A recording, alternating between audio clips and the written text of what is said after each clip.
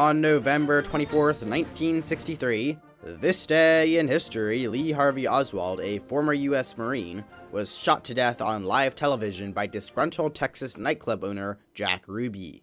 Oswald, who is later deemed to have acted alone in his assassination of U.S. President John F. Kennedy 2 days prior, was killed as he was being led from jail to police interrogation. After joining the Marine Corps in 1956, Lee Harvey Oswald, a high school dropout, was noted for his marksmanship but also for his apathetic attitude. Oswald adopted pro-Soviet views and, in 1959, moved to the Soviet Union where he tried to become a citizen.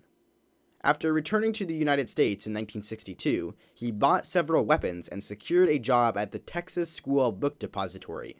Just after noon on November 22, 1963, Oswald, using his mail-order rifle, fired 3 shots from the depository into a presidential motorcade carrying U.S. President John F. Kennedy and Texas Governor John Connally.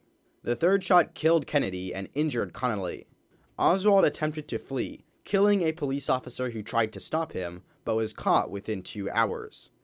On November 24, 1963, this day in history, Lee Harvey Oswald, while being transferred to police questioning, was shot to death by nightclub owner Jack Ruby on live television. Immediately arrested, Ruby was sentenced to death, but his conviction was overturned and he died before a new trial could be held. Many conspiracies arose around Oswald's and Kennedy's death.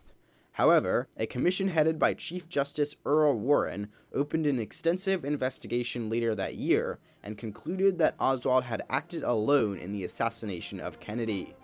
I'm Max Colfax, and you just listened to This Day in History.